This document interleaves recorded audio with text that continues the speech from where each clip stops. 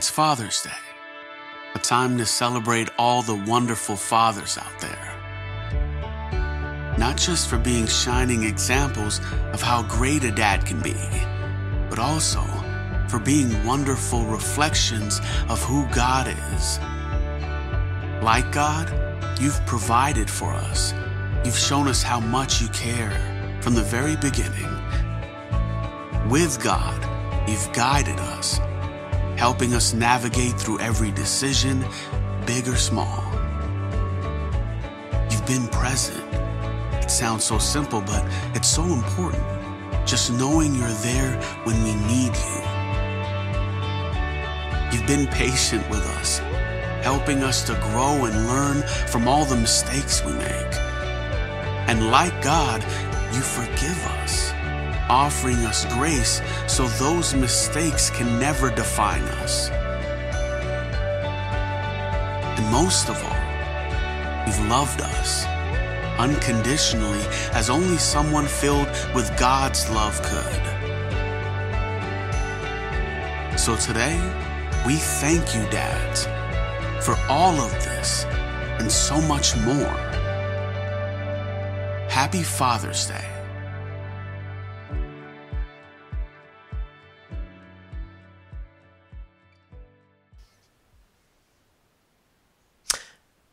Have you ever been that dad? You know, the dad that likes to embarrass your kids at the mall when their friends are around or as they're getting on the bus each morning? From the website Bored Panda, embarrassed son asks dad not to wave at him. Parents, they are here to clothe us, feed us, and without fail embarrass us. 16 is particularly a ripe age for parental embarrassment, and poor Rain Price of American Fork, Utah was no exception.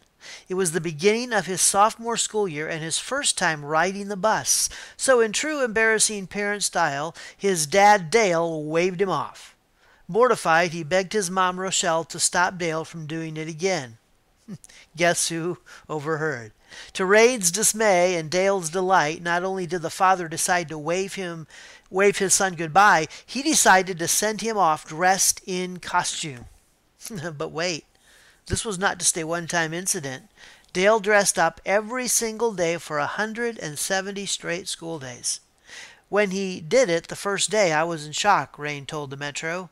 To which his dad responded, I hope this lives with him for the rest of his life.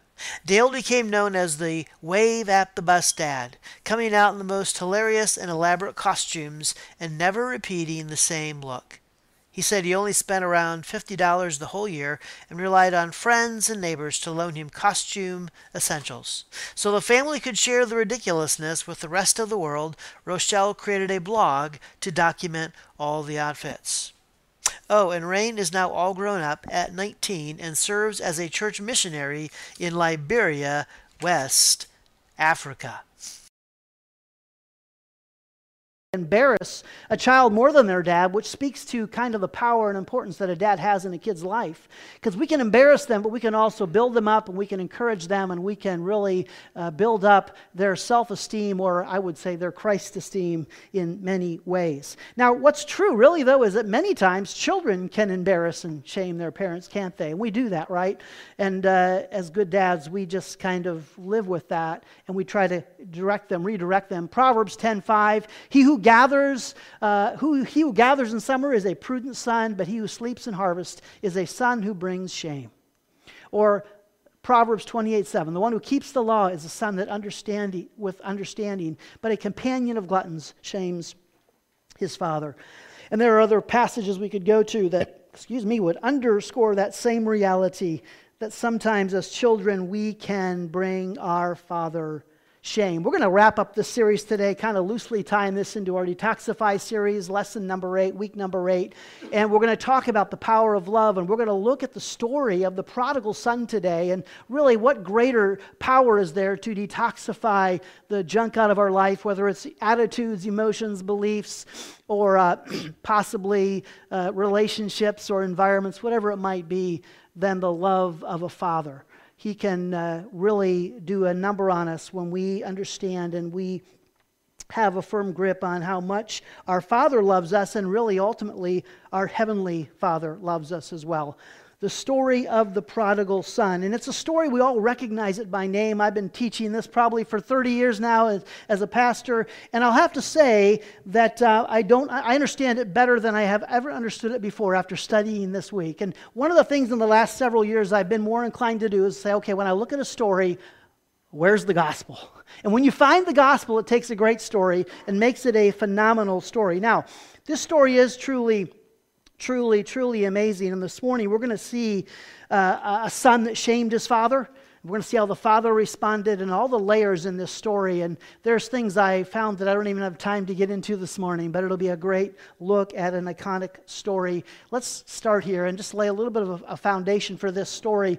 Luke 15:1, now the tax collectors and sinners were all drawing near to him, and the Pharisees and scribes grumbled, saying, this man receives sinners and eats with them. So he told them this parable. And we get a picture here of the audience of Jesus, like he's hanging out with the unrighteous, with the tax collectors and with the sinners, which the sinners would be like that woman of the city that came in a couple weeks ago into Simon's house and washed Jesus' feet with her tears and her hair and that perfume. It would be the prostitutes, it would be the drunkards, it would be the lowlifes of the city and the ones the religious establishment looked down on. So you have the unrighteous here, and Jesus is hanging out with them, and the self-righteous, the religious establishment comes in and they're upset. And there's some reasons why they're upset. They just think Jesus hanging out with them sullies his image as a rabbi, and he's not acting holy enough. And so that's the other side. Actually, this parable is told to the Pharisees and Sadducees. That's who he's speaking to here. He's going to tell them a parable and teach them a powerful lesson. So I think that's important. The second thing here, so there they are, the unrighteous, the tax collectors and sinners. The self-righteous is the religious establishment. This is the audience that Jesus is dealing with. And the thing is, just to understand here this morning, that this is only one parable, which is maybe fascinating. We think he tells 3 parables. But if you look, it says, so he told them this parable. So this is one parable in 3 parts, and that's a thing I would love to go into, but I can't this morning due to time. But I'll just tell you that there's some significance in that. He's telling one parable in 3 different parts here, and they all work to tell the same ultimate story. Here is today's big idea.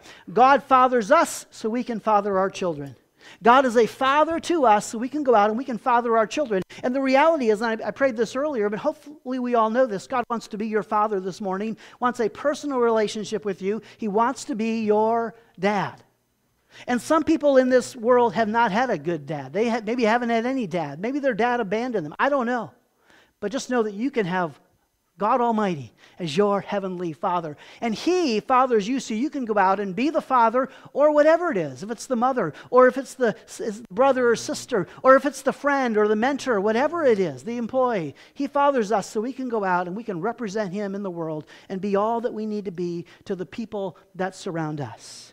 So you can reapply this big idea to fit your personal situation today. But for all the dads, just know God fathers us so we can then father our children. Let me just read through the story here this morning. We're a little different today, not a lot of cross references. I'm going to read the whole story all the way through, and then I'm just going to talk about it, share some lessons for Dad this morning, and show you something really amazing in the story that I never saw before. I just learned it, and it turns the whole story kind of in some ways upside down. And he said, there was a man who had 2 sons. And the younger of them said to his father, Father, give me the share of property that is coming to me. And he divided his property between them.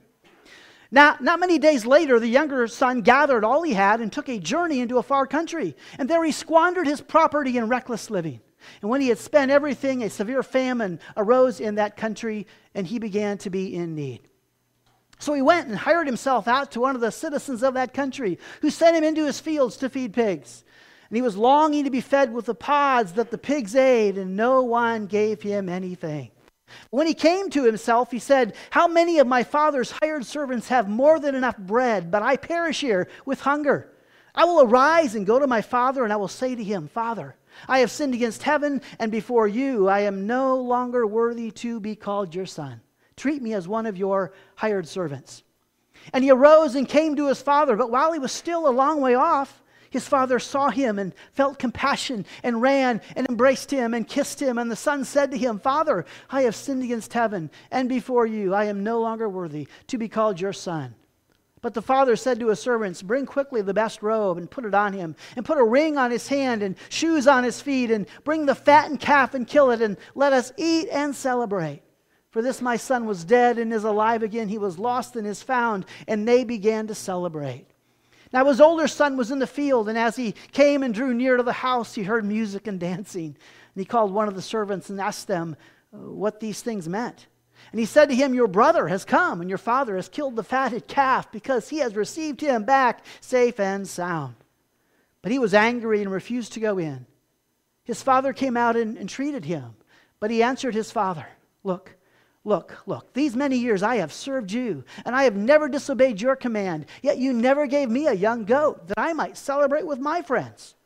But when this son of yours, who has devoured your property with prostitutes, you killed the fatted calf for him? And he said to him, Son, you are always with me, and all that is mine is yours. It was fitting to celebrate and be glad, for this your brother was dead and is alive. He was lost and is found. What a great story, right? Again, God fathers us so we can then in turn father our own children. Here's 5 lessons for dad. I think the handout says 4. I miscounted there. 5 lessons for dad. You will never stop being their father. That's the first lesson. Dads, just know this. You'll never stop being their dad. That's just a true. And we zero in on the story, and the first thing we see is that both of these boys, these sons, are adults. Like they're adults. One's older, one's younger, but they're both adults. Otherwise, the dad wouldn't have probably given him the inheritance and let him go on his way. So they're both adults, and yet they still both, in this story today, we will see, need their dad. And at the same point, as children, we will never stop needing our dad.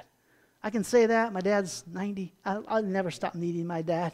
What my dad gives to me, what my dad can offer to me, just sitting here. How many times after a service he comes up and says, oh, well, that was really good, Bill. And you know, it's like, it's not just because it's my dad. It's like he really means that. And that is really amazing. We never stop needing our dad. There's times we may get to the point where we think we don't need our dad, right? We've been there. I don't need dad anymore. That's what this prodigal's like. I don't need my dad. He's going to a far country, and note that he's going to a far country with no real purpose. It's not like his career is taking him to a far country. He's leaving his dad, and he's leaving his dad's values. It's like, I don't need you, Dad, and I don't need your values. In many ways, it's kind of like his dad is kind of like dead to him, right? Because it's like, yeah, I don't need you. You're not dead, but you might as well be. Give me my inheritance. I'm going on my own way. At the same time, the older son in the story needs his dad, doesn't he? He's going to set the older son straight at the end and just lay it out for him and try to teach the older son some important lessons as well. You know, shortly before the coronavirus pandemic shut everything down, Rob Kenny decided to start a YouTube channel. He had just finished raising his 2 adult children, and Rob, a Christian, asked himself, what's next? His daughter helped him make a video, and he started a YouTube channel, Dad, How Do I? The channel was intended to provide practical advice, how to fix most running toilets, and emotional support. I am proud of you. He expected to reach maybe 30 to 40 people, but in a time defined by isolation and loneliness, his messages resonated with far more. Today, his channel has surpassed 3.4 million subscribers and 15 million views. When Good Morning America referred to the 57-year-old as the internet's dad, followers flooded him with stories about their parents, broken relationships, and traumatic experiences. Kenny said, it breaks my heart that so many people need my channel. Last Father's Day, his followers mailed him scores of cards, some handmade, many heartfelt. The fact that strangers are celebrating him at all reflects a man who found time to share his story in a world that was desperate to hear it. And it reflects the desperate need that so many have for a dad today. You never stop needing a dad. And if you don't have one, you'll seek one out. Hopefully you'll find one in the Heavenly Father. Most impressive story about Rob, most impressive part of Rob's story is if you read through his story in his broken home that he was raised in, his mom kind of abandoned him. His dad kind of basically abandoned him. He said he'd never do that to his own kids. And finding the strength in Christ, he went on to live a pretty incredible life. So, first lesson, you never stop needing, you'll never stop being a father, right?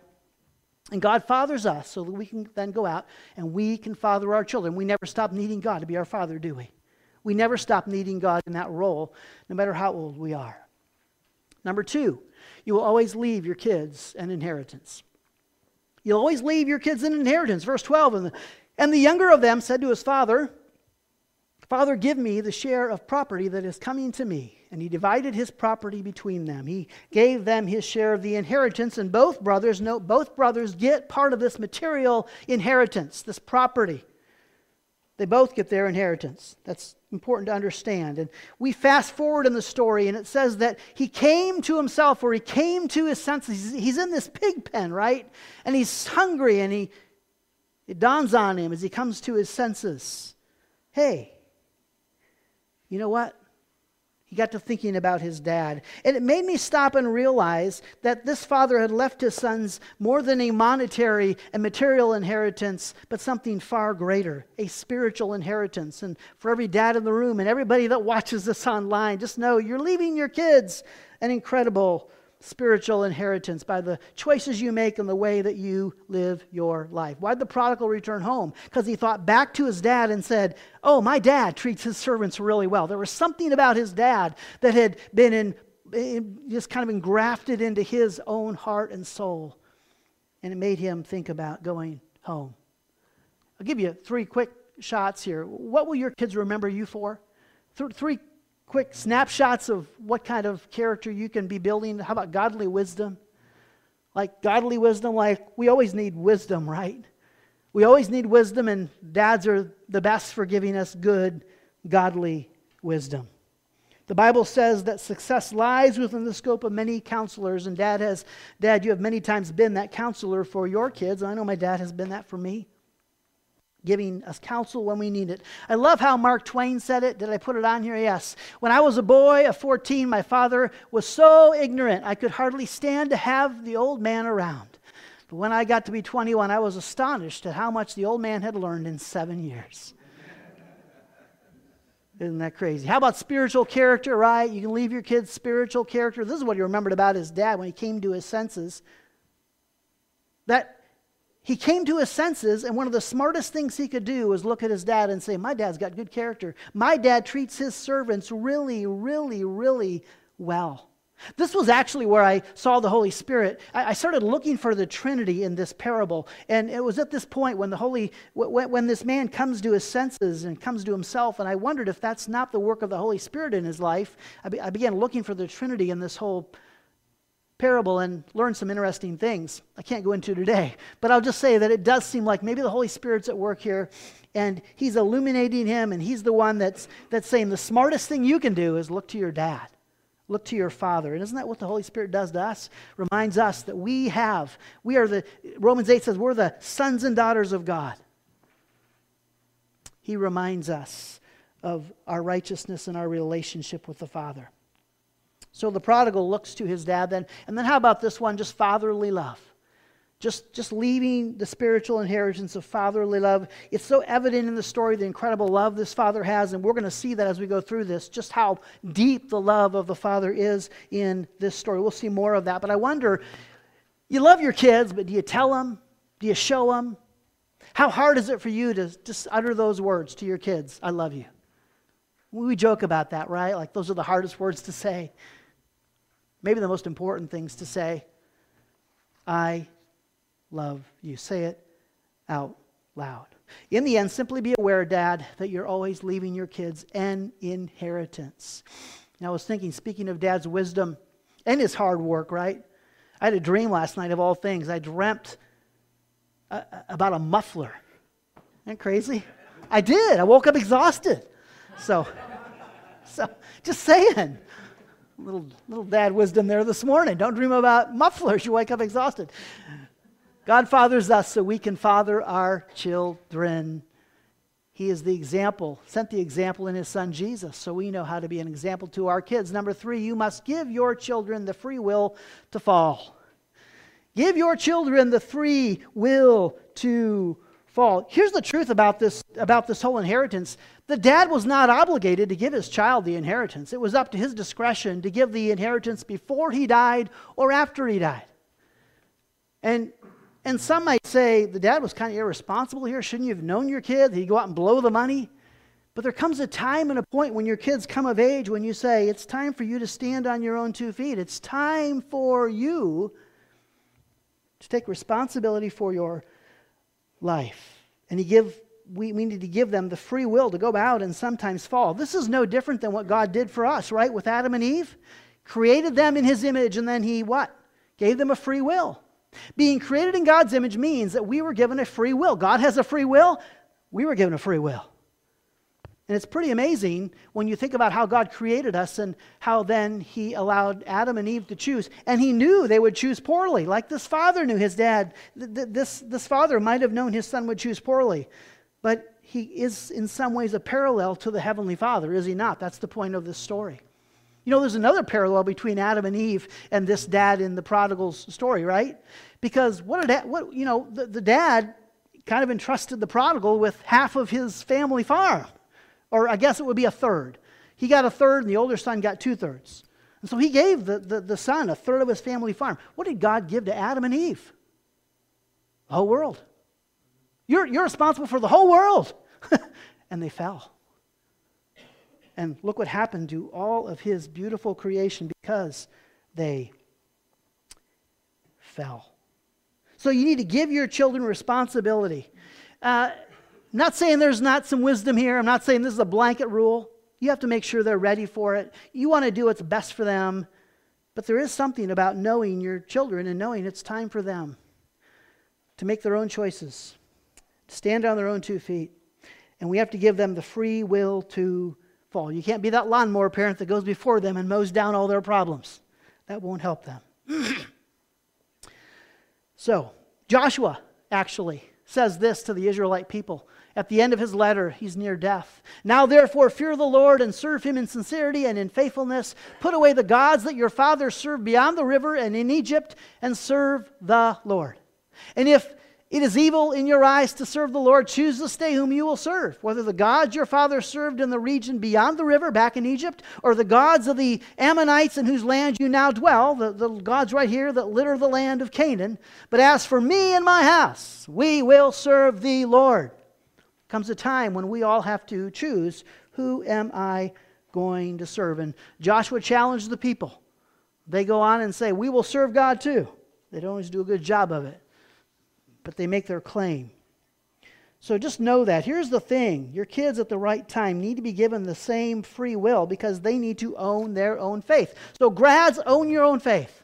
Ashley, those kids that are near graduation, whatever, when you're close to that age, when you're getting out on your own, you have to own your own faith. It can't be your mom and dad's faith, can't be your grandparents' faith. What I mean by that is there comes a time and a point when mom and dad are going to stop waking you up on Sunday morning and dragging you to church. You get up and go to church because you know, I need to be there because I'm taking responsibility for my life. Own your own faith. At the same time, faith is a byproduct of free will. Just know that. You want your kids to grow faith, it's a byproduct of free will, right? That's Adam and Eve's story. It's like, yeah, you want to grow faith in your kids, it's a byproduct of letting them make choices. You can't force them to church. Comes a time when you have to pray and encourage and demonstrate. I saw a great quote this week. My dad didn't tell me how to live. He just lived and let me watch. Dads, don't just tell your kids how to live. Show them. Show them how to live. It's the best thing we can do. We can be great at words, right? But don't just use words. Show them. This is how you live. And there comes a time and a point when you have to own your own faith. Think about it, though. If there was no free will, there would be no faith. Which means if you want your kids to grow, we have to feed their free will. And here's the third thing, reality check. Sometimes faith requires hard times. Sometimes faith requires hard times. Again, if you want your kids to grow faith, sometimes it requires hard times. You see, there's this messy, tension-filled reality in this story. This would be a great discussion question for Sunday school. Think about this, right? The prodigal who left home. Think there's two brothers here. The prodigal left home in a rebellious fashion, exercising his free will, chose poorly, endured a famine, tasted hunger, and smelled like pigs, comes home to this reality. What's the reality he came home to? His faith is stronger, his hope is greater, and his relationship with the Father is sweeter than his older brother who stayed home and never left. Isn't that kind of wild? Like, that's kind of a tension-filled, like, this brother just stayed home and was the good kid, and in the end, he's got a worse relationship with his dad than the one who went off, had the free will, fall, and made all kinds of mistakes, had outright rebellion. And yet he's closer to his dad in the end. And we've talked about this before. Imagine what we would not know about God if Adam and Eve had never sinned in the garden, right? The mercy, the grace, the forgiveness, the love. We would never know about God if it had not been for the fact that Adam and Eve were given a free will and they sinned. And when they sinned, it's like we learned all this stuff. It's like, it's not a good thing that they sinned, but maybe it's not a bad thing. And isn't that kind of, that's what I'm saying, that's a tension-filled discussion question. Again, God fathers us so we can father our children. He fathers us so that we can father our kids. Here's lesson number 4. Okay? You must always let your kids know that they can always come home. Oh, let your kids know they can always come home. And I just thought this was a really, when I saw this, I just thought that's a really powerful thought. And it's not that you don't have exception or expectations or rules. And it's not that maybe that's not the best thing for you to let them come home, right? Maybe it's not. Maybe they need to learn to stand on their own 2 feet. You have to know your kids. But the reality is, you must let your kids know they can always come home. Thankfully, my mom and dad did that for me.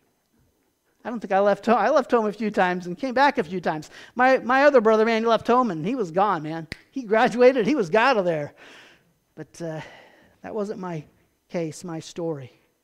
But here's the interesting, what I'm thinking about is in this sense, when the prodigal goes home, how does his dad treat him? With love and grace and mercy. No judgment, no condemnation. The son actually has this 3-point outline rehearsed. Number 1, this is what I did. Number 2, this is who I am. Number 3, this is what I deserve. He had it all down. He had a 3-point sermon for his dad. This is what I did, this is who I am, this is what I deserve. He got to point 2, and that's it. The Father shut him up and said, no, come on home. We're going back home.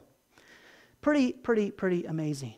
So he came home not to a house of judgment, but a house of grace. That's what I'm talking about. Always know that your kids can come back home, and you'll welcome them. And it's a house of grace, not a house of judgment.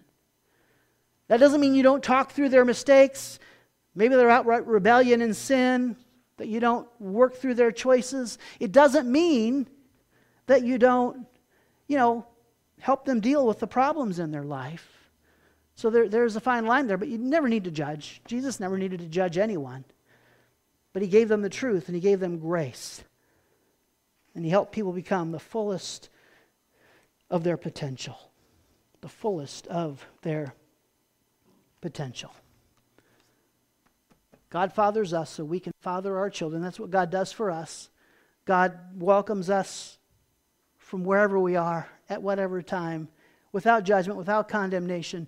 He welcomes us in love, and he takes us in, and he goes to work on our life. So, you will never stop being a father. You will always leave your kids an inheritance. You have to give your kids the free will to fall, and you must let your kids know they can always come home. And this is where the story gets really good. Point number 5. Lesson number 5. And it starts with a question. This is the question. What do your kids need most? Like, of everything you can give your kids, what do they need the most? What's the most important thing you can give them? Well, okay, and I would agree with that, except you can't really give them Jesus. They got to choose him. So they got to receive Jesus. What's the most important thing you can give them? Is it love?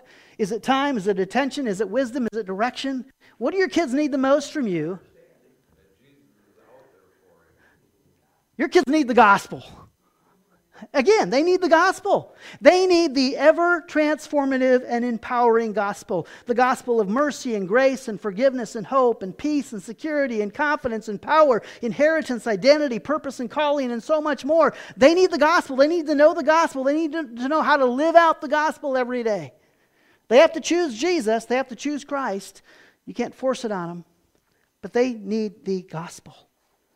And this, again, is where a great story becomes phenomenal when you start to look in the story and say, okay, how is the story pointing us to the gospel and telling us the story of the gospel? As I said, I've taught this for 30 years, and there are things in here that I saw this week that I have never saw before or understood before. Now, what I have learned that has transformed this story for me is the work of a man named Kenneth E. Bailey. Pastor Bailey has an extensive resume as a prolific author and lecturer in Middle Eastern New Testament studies. Bailey, among other things, spent 40 years living and teaching New Testament in Egypt, Lebanon, Jerusalem, and Cyprus. He is perhaps best remembered for insights into the Middle Eastern cultures and oral traditions that shape the Bible. He does some fascinating work. I listened to him this week talk about, I never knew this, that basically the story of the prodigal son is a retelling of the story of Jacob and Esau, the two sons in the Old Testament. 51 similarities between the stories. It's just fascinating. So this guy is quite the mind, and he has quite the insight into some of the Middle Eastern cultures. And it seems that in the Jewish culture of that day, there is something called the Keza ceremony. Let's see, did I put that? Yeah. One of the few places this is found is in the Talmud. The thing is, it is amazing what we miss out on in the Bible when we do not necessarily know the cultural setting in which some of these stories are played out. When we understand the Keza ceremony, it can add another layer of rich meaning to the prodigal story. So, here is the Keza ceremony, okay? And this is applied in two ways. It's applied to somebody that marries someone they shouldn't marry or someone outside of the community. But when a Jewish man, this is another interpretation, when a Jewish man left his community, went and lived with the Gentiles and lost his wealth, he was not in a good place. When he came back, he would face the Keza ceremony, where he would go to the city gates and the older men would throw down a pot in front of the young man, symbolizing the broken relationship that now existed between the community and the sinner. This separated him from his family, his community, and his faith. He was ostensibly cut off from his family, community, and faith. So that's going to factor in now as we think about this young man and his mindset as he has gone to a far country. He has gone to a Gentile country. We'll see that. So let's look at this through the Keza ceremony and then look at the gospel through three sets of eyes here. This is fascinating. When he came to his senses, it says in, I think it is verse 17, when he came to his senses. Now, some look at this and think this is kind of like repentance, right? Like he's come to his sentence, he's going to go back home, it's repentance. And repentance is kind of like a change of direction, but it's also a change of mindset. I don't think this son's mindset has changed yet. He's going to go back home, but I don't think it's necessarily at this point repentance. As I said earlier, I think the Holy Spirit is maybe working on him here, convicting him here, making him aware of his plight, and causing him to look home to the Father. So he may want to go back home. Think about it. This son may want to go back home. But if I go back home, I've lost all my money in a Gentile country. They're going to perform the Keza ceremony. I'll be cut off forever. So he has this dilemma. See, here's the deal. His dad gave him his share of the inheritance. Dad owns 120 acres. He's the younger son. He gets a third. He gets 40 acres of that land. He takes his inheritance. He takes the property, as it said in the text today, goes out, sells that property, takes the money, leaves town. So he sold a third of his dad's land, a third of the family farm. He's gone out. And often the emphasis for us, we read this and we think that he lived immorally. And he may have. Maybe the older brother's right. You can't really trust the older brother. He said he went out and lived with prodigals. Wayne and Rick are looking at each other like, can't always trust the older brother. But you can't really, in this story, trust the older brother, right? But so whether he went out and just lived a really immoral life, some think it was more of an extravagant life in the fact that he blew all the money. So I don't know, it could be either or. Whatever the case, he blew all of his money. And he blew it, when you think about it, he blew it in a Gentile country. How do we know it's a Gentile country? Because he went to work for a pig farmer. We just talked about this in Sunday school, and so these things jumped out at me. It's like, it's a pig farmer. There's something about that pig farmer that's important. Yeah, Jews wouldn't be raising pigs. And so you got a pig here and you got a calf at the end of the story, kind of juxtapose these two animals. He's at a pig farm. The pigs are unclean in Jewish custom and Jewish law, not just custom, but in their law. And he's in this foreign country. And so this young man has met the conditions for the Keza ceremony to be enacted upon him if he goes back home, and that's got to be his fear. How do I go back home? And his whole mindset is, I need to earn the money to get back home. Could be why he's working at the pig farm. I got to earn this money back that I blew at Vegas, however. I got to earn this money that I just managed I got all this money from Dad, went out, in 3 months I blew it all. How did I do that? It's like, I'm so irresponsible. How do I earn the money so I can go back home? So I don't think at this point he is feeling regret for his choices necessarily or remorse towards his dad. It's like, okay, how do I earn the money so I can get back home? Maybe there's some remorse there, but I don't know that he feels necessarily at this point feelings towards his dad that have shifted. So let's look at this a little. Verse 16, he was longing to be fed with the pods that the pigs ate, and no one gave him anything. Pretty powerful little verse there. His motivation to go home is what? What's his motivation to go home? He's hungry. I'm in this pig pen. I'm starving. It's like, hey, if I go home, my dad's servants get to eat better than I. So his motivation at this point to go home is basically his hunger. He's hungry. Verse 14, and when he had spent everything, he began to be in need, and he was longing, and no one gave him anything. Isn't that the world right there, right? Like the world has spent everything they have. They've looked everywhere for what only Christ can offer, and they're in need. They're looking, they're searching. That's Adam and Eve in the garden, who had everything at home, just like this young man did, left home. Now has nothing. No one would give him anything. He spent everything and no one would give him anything. The plight of the world today, the plight of Adam and Eve in the garden who went out into the wilderness and were in need, the plight of this young man who left home. And everything he had was back home with his dad. He had all that he wanted. In the end, nothing can satisfy us but Jesus. Verse 17 here, how many of my father's hired servants have more than enough bread, but I perish here with hunger? Well, what does that mean how does that communicate the gospel? Well, what do we know? Jesus is the bread of life. More than enough bread. Jesus is the bread of life. Like when he fed the 15,000 with the fishes and loaves, and there was enough for everybody, and there was some left over. And if there had been 30,000, if there had been 100,000, there had been enough for everyone. Jesus is the bread of life. My Father has bread. I have no bread here in this foreign land. And then he says, I perish with hunger, which reminds us of what? John 3:16. For God so loved the world that he gave his only Son, that whoever believes in him should not perish but have eternal life. The Son doesn't even know all the implications of his own statements and words and how they point to the gospel. But they point us. We can look in Scripture and say, these are all the spiritual implications of the plight of this young man who's sitting here trying to think, how can I earn the money to get back home? You can't. You can't earn the money. As I said earlier, remember the 3-point speech he has, right? What I have done. Dad, what I have done. I have sinned against heaven and you. Who am I? I am no longer worthy to be your son. I'm a servant. And see, what I deserve. Let me work for you. Let me work for you as a servant. Let me be a worker. I don't deserve your grace or your goodness. Just let me work for you. His 3-point outline. There it is. Pretty amazing indeed. The problem is, for the prodigal here, right? He wants to pay his dad back. Some things can't be repaid, right? Because it's not just about money. The issue here is not just monetarily. There's something else going on here. He has hurt his dad and shamed his dad. It's like he told his dad, pretty much, Dad, you're pretty much dead to me. Like, you're not dead, but just give me the inheritance as if you are.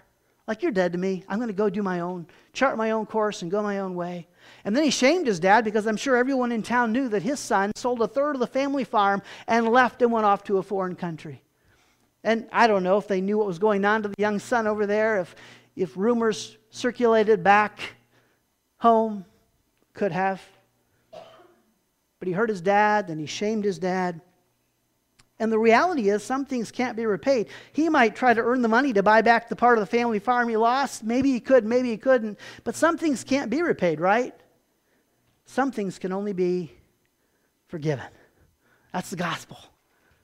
That's why your kids need the gospel, because in life they're going to encounter some things that can't be repaid. They can only be forgiven with mercy and grace and love and kindness, which is what the Father does for his Son as the story goes on.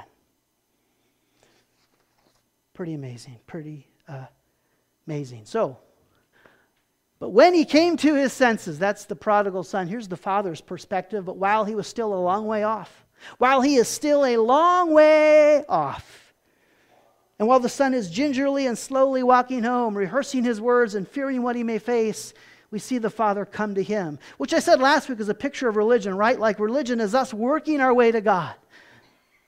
And Christianity is God reaching down to us in grace and kindness and mercy and love, reaching down to us and grabbing a hold of us.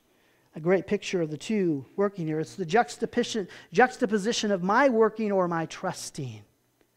So the son starts his speech, right? Remember? Gets 2/3 through the speech. I have sinned against you. I am unworthy to be your son. And dad cuts him off.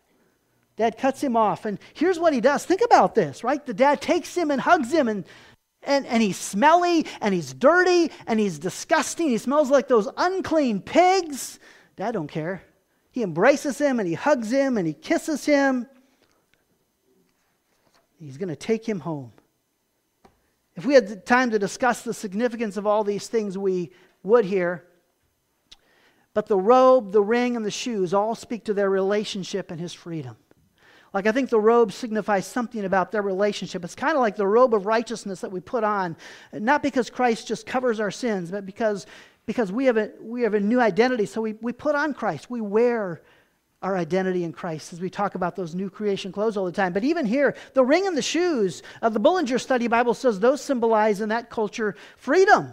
Like servants didn't wear shoes, but sons did. And so he puts on the ring and the shoes. And I think there's something about all of those things signifying different aspects of the gospel at work here.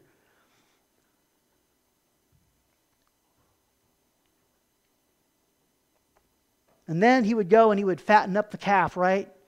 That's what they would do. They would fatten up the calf for a celebration, then make it fatter and fatter and fatter and fatter until it was ready to explode, and then they'd have the party. And the fattened calf here speaks to the sacrifice that's required, the blood that is shed, but also to the celebration, which is kind of what Passover was. And they used a lamb, right? But it was a sacrifice and it was a celebration at the same time of the great Passover.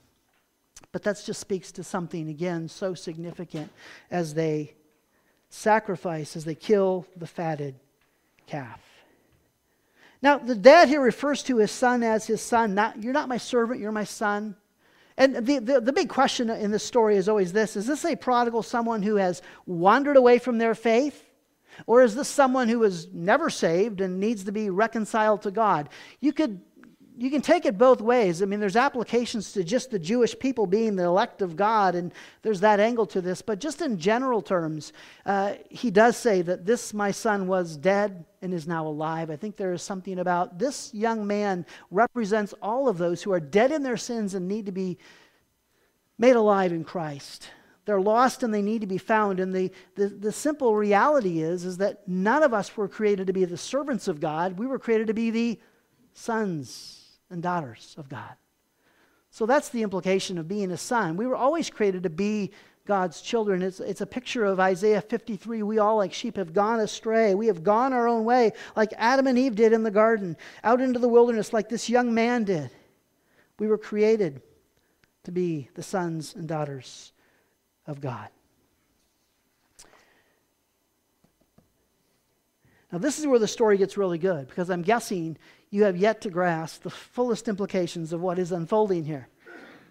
The son wants to come home, and yet there is this issue of the Keza ceremony remember what would happen. The elders would confront someone like this prodigal. They would break the clay pot, signifying the broken relationship that you had shamed and dishonored not only your father but your people, and you would then be cut off from your country, your people, and your faith. Now, let's jump back to the dad a moment, right? Something else about the dad that is significant here is this picture is the dad's running to his son. Like, it's almost like he's been waiting, like he's been fattening the calf up in preparation for his son to come home maybe, and he's looking and just looking out of the corner of his eye every day wondering, is today the day? Will he come back today? And when he sees him, it says he starts running. You have to understand something, that in that day, fathers like that, like the older respected men, they didn't run. Because if you run, you had to hike up, your robe to be able to run. You did. And truth, I never knew this. Truth is, that was something that was considered dishonorable. Like, that brought shame to yourself if you let people see your legs. I guess you didn't go swimming in that day. But so you've got this father hiking up his robe and running. He doesn't care if he's embarrassed. He doesn't care if he's shamed. He doesn't care. He is running after his son. Why? Why is he running after his son? Because he has to get to his son before the elders get to his son and break the clay pot and cut him off forever.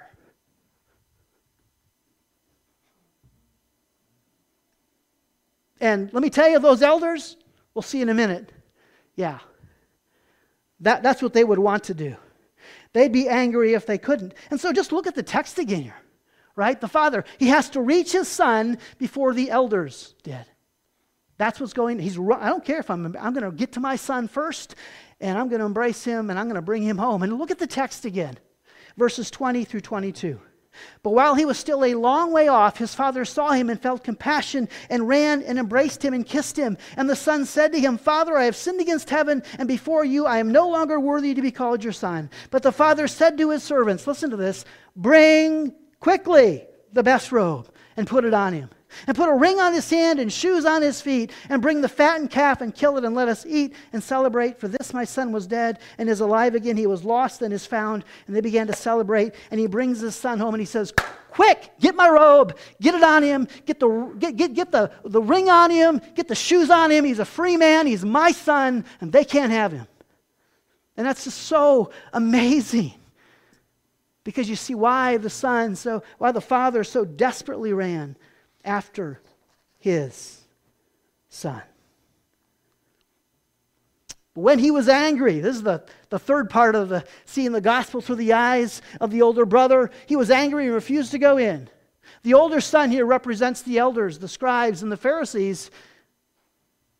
He represents the ones who want to cut off his son. That's what the whole parable's about. He's speaking to these hanging out with these sinners, right? And the religious establishment, the elders, the scribes, the Pharisees come along and they're angry. Like, that's sullying your reputation as a rabbi. So he tells them, like he's telling this parable, and so he stops and looks at the scribes and Pharisees and tells them a parable about them. Not about this man, but about them. It's like, you may want to cut him off and you may want nothing to do with him, but I love him. And I have enough grace and I have enough forgiveness and I have enough bread in my house to feed him. Wow, what an amazing story. Today's big idea. God fathers us so we can father our children. That's what God does to us. He loves us unconditionally with so much grace and so much mercy and so much love. So we can go out and we can love our kids that way. We can be that kind of employee. We can be that kind of son to our own parents or that own brother or whatever it might be. Anyone in the room. That's how God treats us. So we can go out and treat others with such amazing grace. What we learned today, you never stop being their father. You will never stop being your kid's father. They'll always need you. You will always leave your kids an inheritance.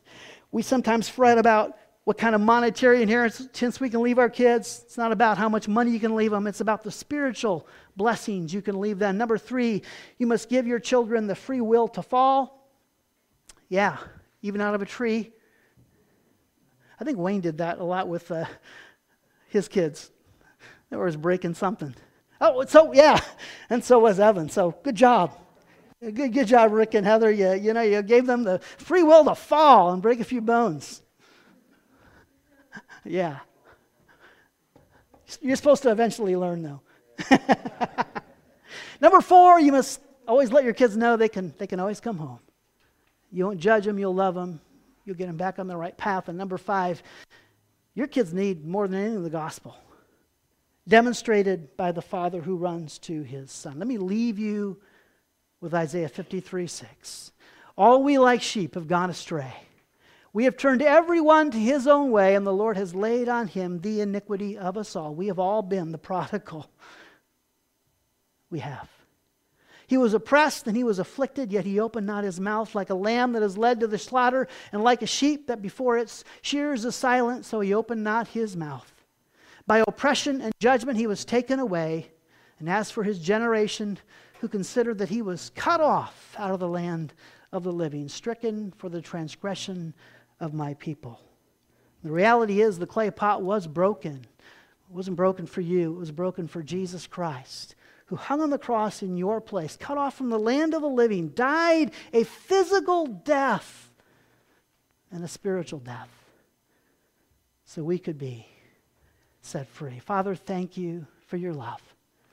May we understand the powerful love of a Father, the love you demonstrate to us, the love that you give to us so we can go out and give to others. Just remind us of that this week. Wrap your arms around each person here. I pray a special blessing for the dads today, that they would just really be able to understand how important they are to their kids, young and old. Doesn't matter how old you are, you never stop being your kid's dad. And Lord, if there are people in the world today that don't have a father, and maybe we have the opportunity to reach out and be a father in their world, Lord, open our eyes to those opportunities. May we be willing to do it. Just like this man that started that YouTube channel, so many are longing for the hope that's only found in Christ. May we offer it to them. In Jesus' name, and everyone said, amen. Amen.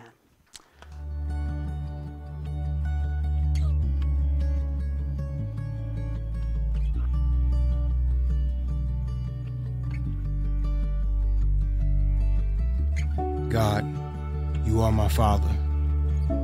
Because of the sacrifice of your Son, because of your grace and mercy, and the forgiveness of my sin. Speaking as your son on Father's Day, I've come to ask you for help for the son you've given me. Please make him hungry for wisdom every day. Cause him to quickly lose his appetite for the foolishness of the world. Help him to recognize your power in all that you've made, and to grasp the meaning of love you showed him on the cross.